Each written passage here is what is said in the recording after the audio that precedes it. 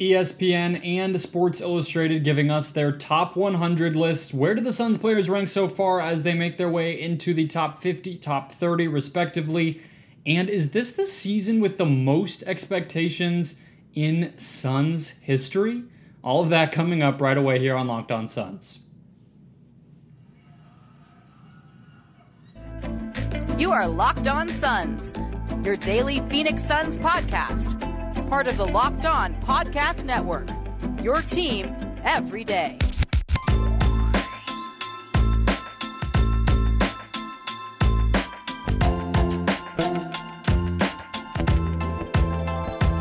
We are back. This is Locked On Phoenix Suns. I'm your host, Brendan Clean. Follow the show on Twitter at Locked On PHX Suns. Follow me on Twitter at Brendan Clean 14.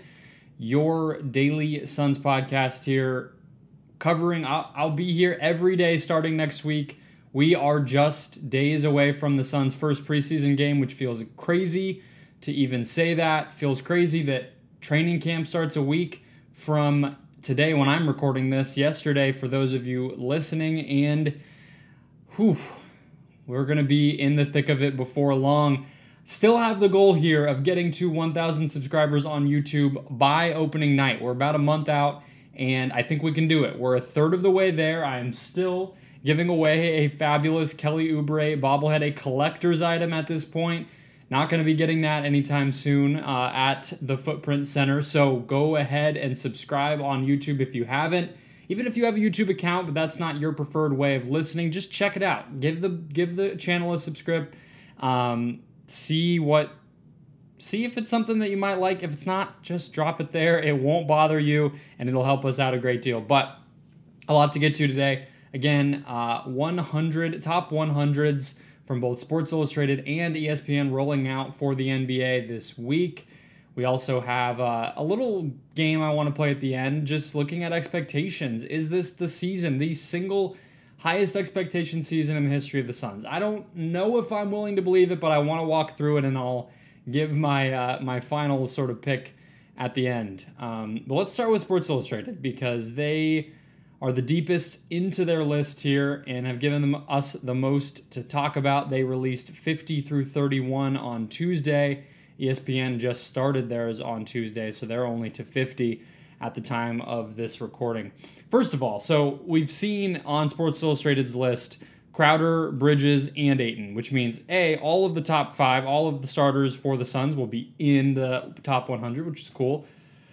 But it also is noteworthy because I think it's pretty cool that Jay Crowder is on this list.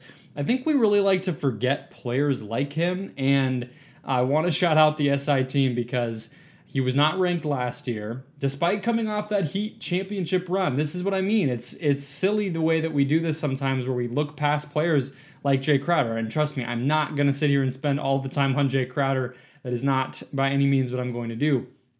But 90th again, and the write-up says, every NBA team needs a player like Jay Crowder, a veteran leader and defensive anchor who handles the small hustle plays that don't always show up in the stat sheet to help teams win. Heading into his second season with the Suns, Crowder still has a lot to offer a young team looking to get back to the finals. Exactly. It's not anything groundbreaking. It's not anything special or outrageous.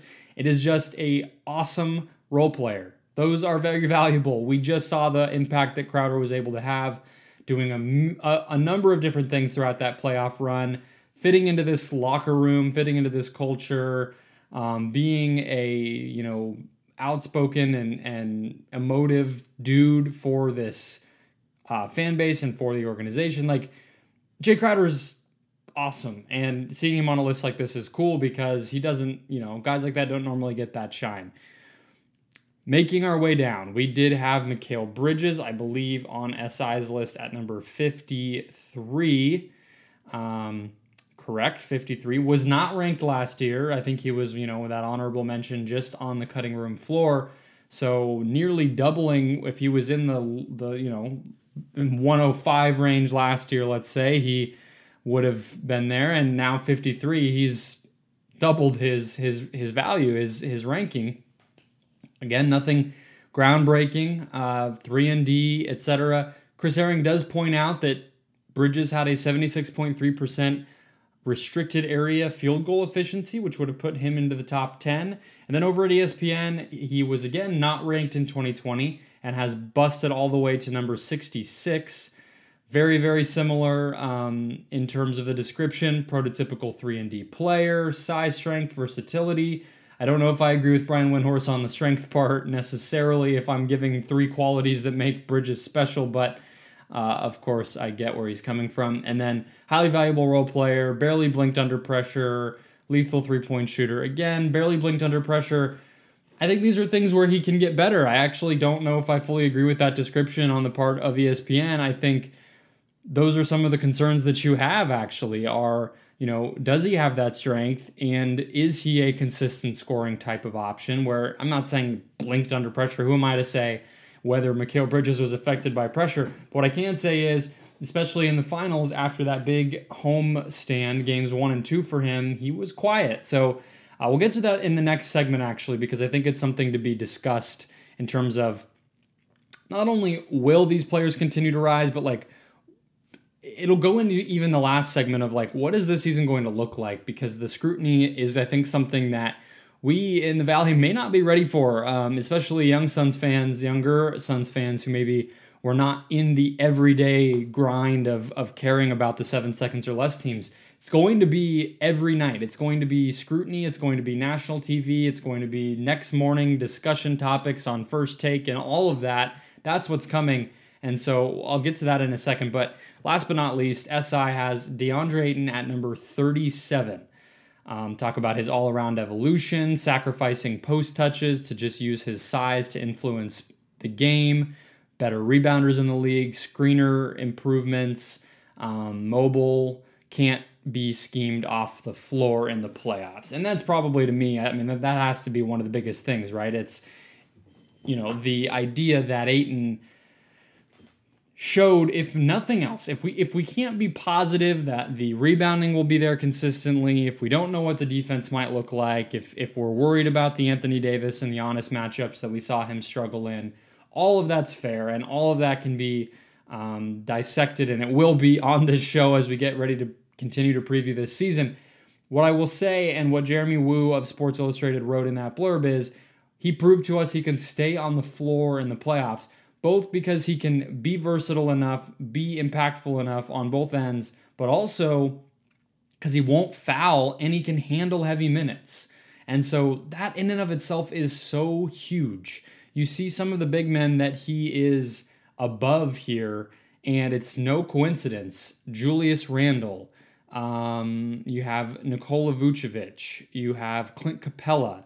These are the types of players that, Capella has been on great teams, but had nowhere near the impact. You've not seen Vucevic or Randle really be integral parts of great playoff teams. So that is something to not lose sight of with Ayton, is that he is in a select class of player having just done that.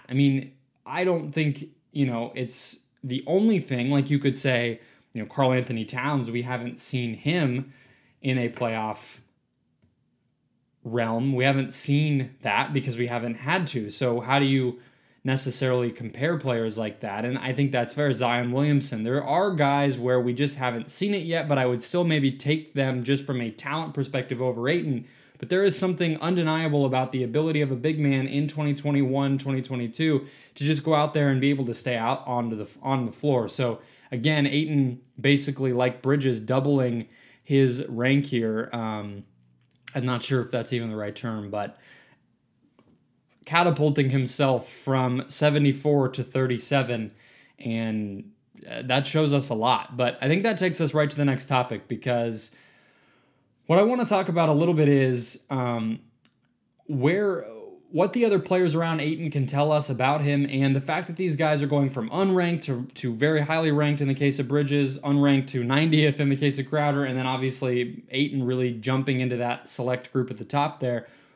What does that say? And I have a lot of thoughts there. So we'll get into all that in just a second, though. First, a quick word from DirecTV. Does this sound familiar? You've got one device letting you catch the game live, another that lets you stream your favorite shows, you're watching sports highlights on your phone, and last but not least, you've got your neighbor's best friend's login just for the good stuff. I want to tell you about a simple way to get all that entertainment that you love without that hassle, and a great way to finally get your TV all together.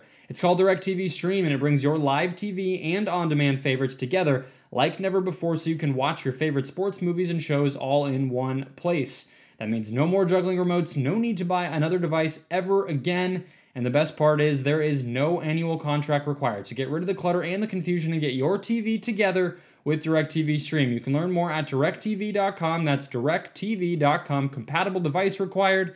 Content varies by package. Today's show also brought to you by Sleeper. In 2018, the fantasy sports experts at Sleeper realized fantasy basketball was broken. Games were being won and lost based solely on whose players had more scheduled games that week. It made no sense, required very little strategy, and inspired Sleeper to, in 2020, create a brand new way of playing fantasy basketball. It's called Game Pick, and again, it is only available at Sleeper. In Game Pick, owners pick a single game per week for each starter to count toward their team's total score, ensuring an even number of games played between opponents. You don't lose because your opponents just had more games going on. You don't have to mindlessly keep up with fantasy basketball every single day when you might not have the time to do so. And you can be even more strategic. You're gonna want to look at matchups, home and away, defensive rating, pace, all of these things that will contribute to whether that player is able to pile up those stats and get you a win. If you prefer fantasy football, if that is more your realm, Sleeper and their Game Pick league is exactly what you need. They can do redraft, keeper, or dynasty. All of that is the same, but what it is you're picking one game to count, one game to pile up those stats, and you don't have to think about it again. You set the lineup at the beginning of the week, and you're done. So you are going to love Game Picks if that is your preferred strategy, and it is much easier. It is more fun. It's less monotonous, and it's less work. So download the Sleeper app, start a league with your friends today, and check out Game Picks. You will not be disappointed.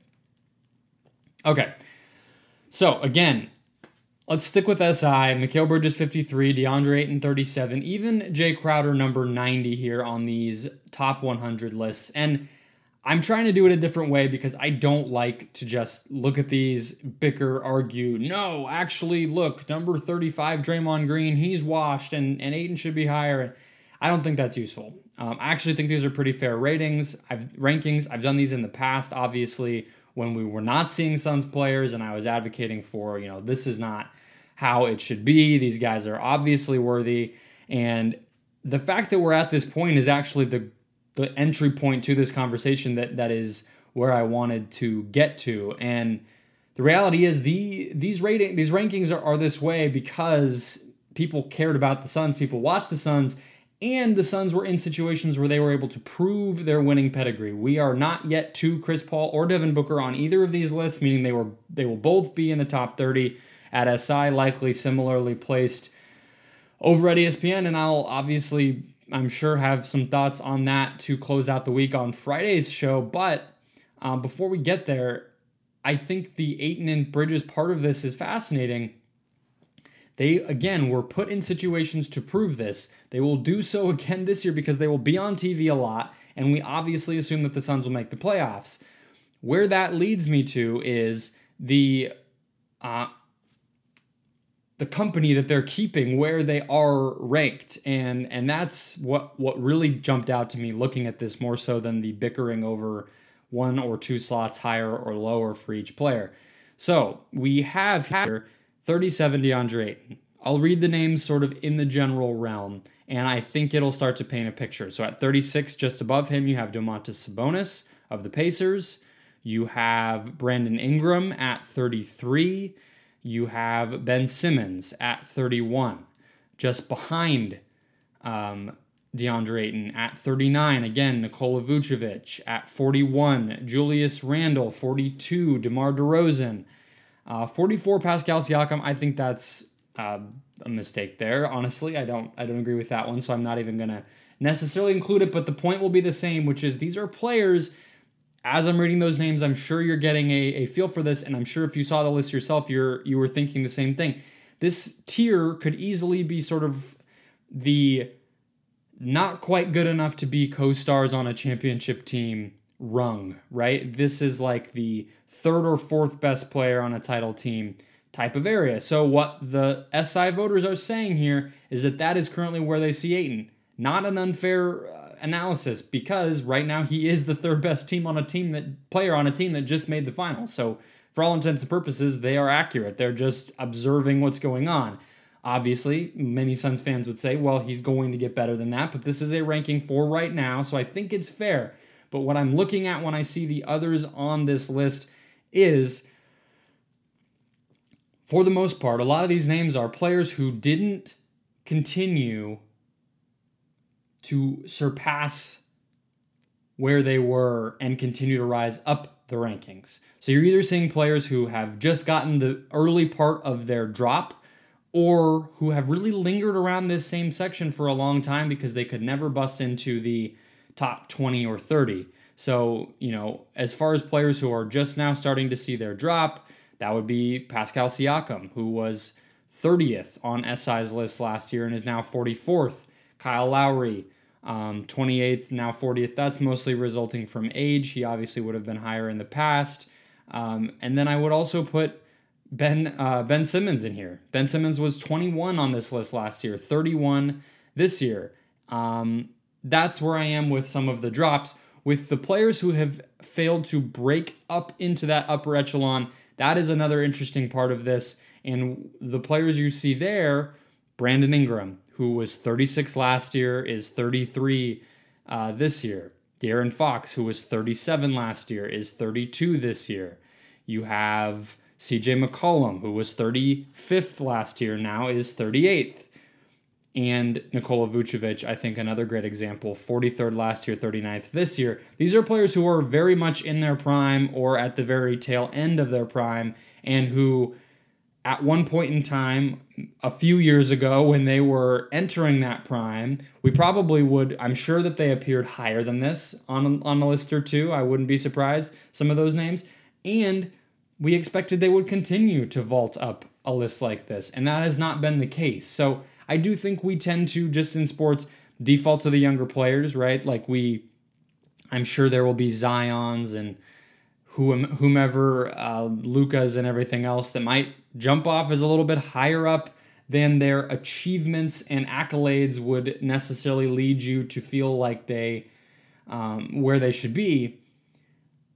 But it's not just age that is having a Vucevic tail off and just stall and stagnate in this area. So I'm not saying that Ayton is going to do that, but I think that's the tier. There is not really a one-to-one comparison in this mix for where Ayton is in his career right now, being on a rookie contract and having proven a lot on that rookie contract. Some of those players, like Jason Tatum or others who are still on that rookie contract, Trae Young, Luka Doncic, those players are going to be much, much higher because the amount of proof that they've already given us is way past what Ayton is. And then there will obviously be players who have not proven it yet. Jaren Jackson, Marvin Bagley. Marvin Bagley's not even going to be on this list. I'm not sure if Jaren Jackson is. I think he's in the 80s or 90s.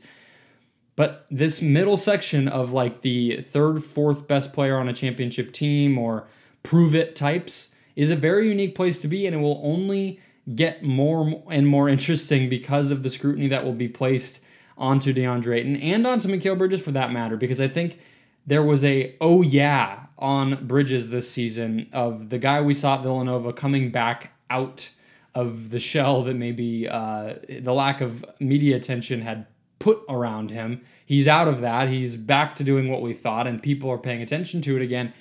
What if he doesn't get better? What if this season is more of the same from him and he doesn't take another sizable step forward because he is getting into his prime? What do we do with Mikal Bridges then? Does he just stay in this 50s range? Does he get higher just by doing it over and over and proving that he's consistently a 3-and-D elite option? Or does he start to drift backward because we love to reward people for what they have done lately? Like I'm looking at Gordon Hayward on this list. He dropped 10 spots. What did he do wrong? He was not great in 2020, was injured but more consistently effective in my opinion this season. Why did he drop? We just do this, right? So Will Bridges be victim to the same thing? I just think these are, we were arguing about why are we not seeing our Suns players here, and now it's going to be just so much more fascinating and nuanced, and there's going to be no excuse because everybody will be watching the Suns. In the past, we could just say, oh, you didn't watch, you don't know what you're talking about. That's not going to be the case anymore. So all of it is going to be fun. I think I'm a, I like to think about how we think. I like to think about, why we do things the way we do them and the way that sports arguments go and why and all that stuff. So I'm going to be along for the ride here, but you might not be pleased with what you hear if you really devote a lot of mental energy and emotional energy into these things. But conversation for a different day. That does lead us nicely into the last segment here, which is just a look at what this expectation level is relative to past Sun seasons. Is this the most anticipated, most highly thought of Suns team entering a season ever?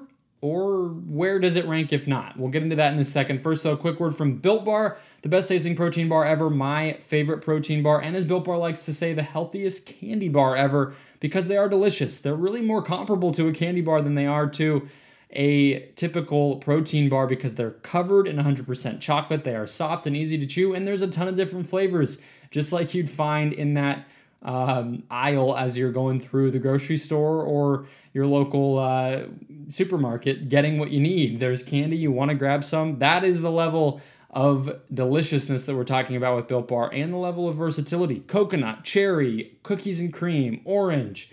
There is a flavor for everybody's sweet tooth here, and they are all that same great Built Bar recipe. Again, the chocolate on the outside, soft and chewy on the inside, no more than 180 calories, no more than 5 grams of sugar, and they are always going to pack 17 to 18 grams of protein in each and every bar. So if you haven't tried all the flavors, maybe you're looking for something new, you can get a mix box, or you can go back to that tried and true favorite. No matter what you buy, what you're going to do is go to built.com, select your box, use the promo code LOCKED15 when you make your purchase to get 15% off your next order. That's not first order, that's next order, so you can dip back in if you've done it before.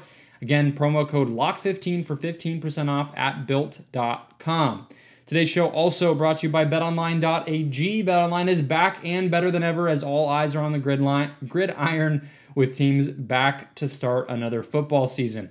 As always, BetOnline is your number one spot for all the pro and college football action all season long. With a new updated site and interface, even more odds, props, and contests, BetOnline continues to be the number one source for everything football.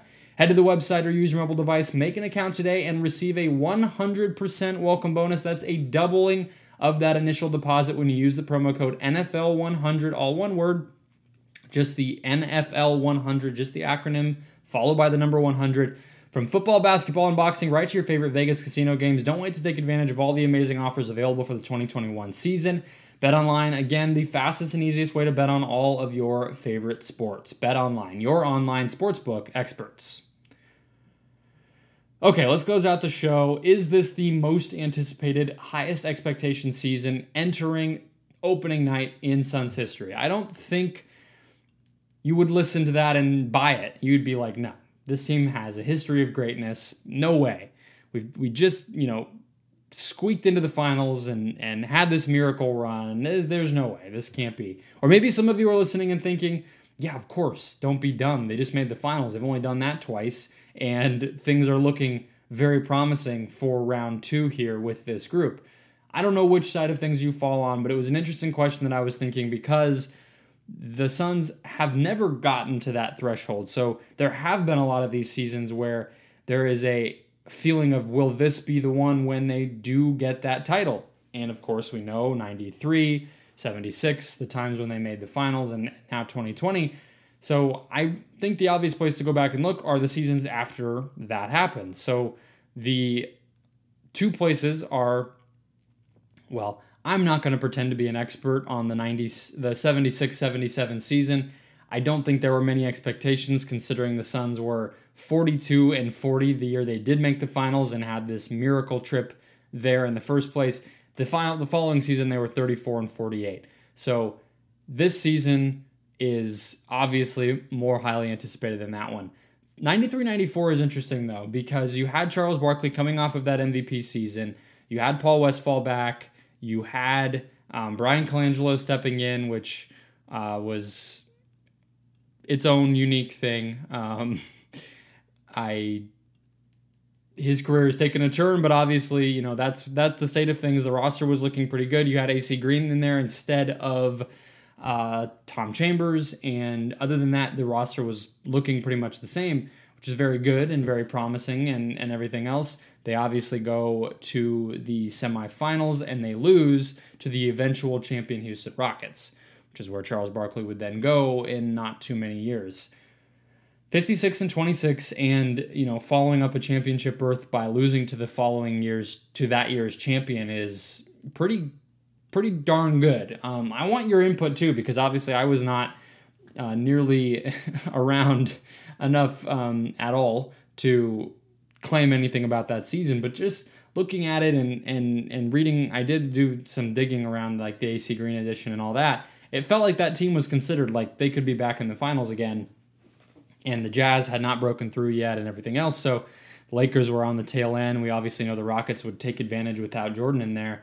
I think that was seen as, that Suns team could really do some damage. The other one I wanted to look at was 06-07, because I think a lot of people, that was the second best record of Mike D'Antoni's tenure in Phoenix, and a lot of people consider that to be the best Suns team of that era, of the 7 seconds or less era. You obviously had Leandro Barbosa at his peak that season, in addition to Amari being healthy, and then Nash, Marion, Bell, Diaw, James Jones, and Kurt Thomas. It was a very, very thin team. You hardly had anybody playing more than 10 minutes. Only 9 guys averaged more than 10 minutes. So in that way, some of the, in hindsight, the problems with the 7 seconds or less team building were there under the surface, and that very much came back to bite the Suns with the suspensions and the Nash injury and everything else in the loss to the Spurs in the playoffs. But I think that season, to me, because you were coming off of the magic of 04-05, the surprise of 05-06, and then Amari coming back, and you're thinking, okay, we have this group, Amari's healthy now, and the fact that you get that Barbosa addition. That one, to me, I know the Barbosa part and the how will Stoudemire look stuff, some of that started to get figured out, over the course of the season, just how good those parts of the team would be. But I do just feel like after 2 straight Western Conference Finals losses, getting your second best player back, or third best, depending on how you feel about Sean Marion, that one I think might take the cake for me. But I do think this one is interesting to talk about for obvious reasons. This current season we're heading into, I think just the fact that the finals are involved here, the fact that, again, similar to that 93-94 season, the West is fairly wide open, I think all of that is, and they're running it back. Like, I'm not saying losing Tom Chambers that 93-94 season was, some misery thing, but, Barkley wasn't quite as good the next season, didn't play 82 games. I think he played about 65. That, again, that's not an expectation heading into the season, but I do think that there was a little bit of a lightning in a bottle mindset about that Barkley Suns team the first year, just because they were able to get him and he was able to do so much right away, and it was, they, without even just like not having Chambers, the way that they played is different and everything else. So maybe I'm just trying to make my case and ignoring the fact that season had enormous expectations, but I just think this team right now that we're about to watch is running it back in full. Torrey Craig, Dario Saric, it's fine. Those guys are hardly key pieces, and they were replaced, even if we're going to have to see if the replacements are effective, but there are people that are going to be doing their jobs, and you could argue the roster in and of itself is better than it was heading into last season after the experience and confidence boost that is making a finals, going to Game 6 in the finals, taking a 2-0 lead in the finals, all those things. So I would probably say 06-07. I think you could make the case for 93-94, and or even 92, 93, honestly, with the idea of we're getting Charles Barkley. But I don't think that one quite gets you there because you didn't know what was going to happen for sure. So I think it's 93, 94, 06, 07, or this season, 21, 22. Would love to hear your thoughts. You can let me know below here in the YouTube comments if that's where you're listening. If you are just listening on your podcast platforms, that is at Locked On PHX Suns on Twitter. Just shoot me a tweet. Which season do you think? Do you think this season is the one? Do you think that I'm just so wrong even putting this season in the conversation and I'm making stuff up and generating random conversation because it's September 21st and I don't have anything else to talk about? You can tell me that too. We will see. I would love to hear your perspective because I think this one is right there in the mix, and it makes me really excited to say that because we're about to watch potentially the most anticipated Suns season ever. How cool is that, right? On that note, one last show to end the week here, coming at you on Friday, followed by the return of 5 days a week. Next Monday, we'll kick things off with Brandon. For those of you who did not listen to the last show, I think it was the last show when I talked about, might have been last week though, the way that I'm going to do the preview. So I'm going to do some Media Day stuff. We'll talk to Brandon. I'm going to do some Media Day stuff. Media Day is on Monday. I won't be able to go, but I'm hoping to tune in virtually to some of it and get you my reactions to what is said there. So I'm thinking then Wednesday's show will be the one where I will start this preview concept, which is 13 questions that will define this Suns season. Very much stealing from the Ringer NFL folks who used to do 33 questions based on Larry Bird because that's the big number in Bill Simmons' world. We're picking 13, of course, for the man, the myth, the legend himself, the great Steve Nash. That will be also more manageable because I don't want to just do questions the whole time. I'm obviously going to be caught with stats and things, or news and things over the course of time. So we'll stick with the 13. That'll take us a couple of weeks, and then we will be, good to go from there. So you can look forward to that. 13 questions that will define the Suns season. That will start next week. We're back to 5 days a week. We're getting our way to 1,000 subscriptions on YouTube. The season is not too far away. Hope you are excited. Hope you are enjoying it. Hope you're getting back into the basketball mindset. I will be back with you on Friday, and looking forward to it.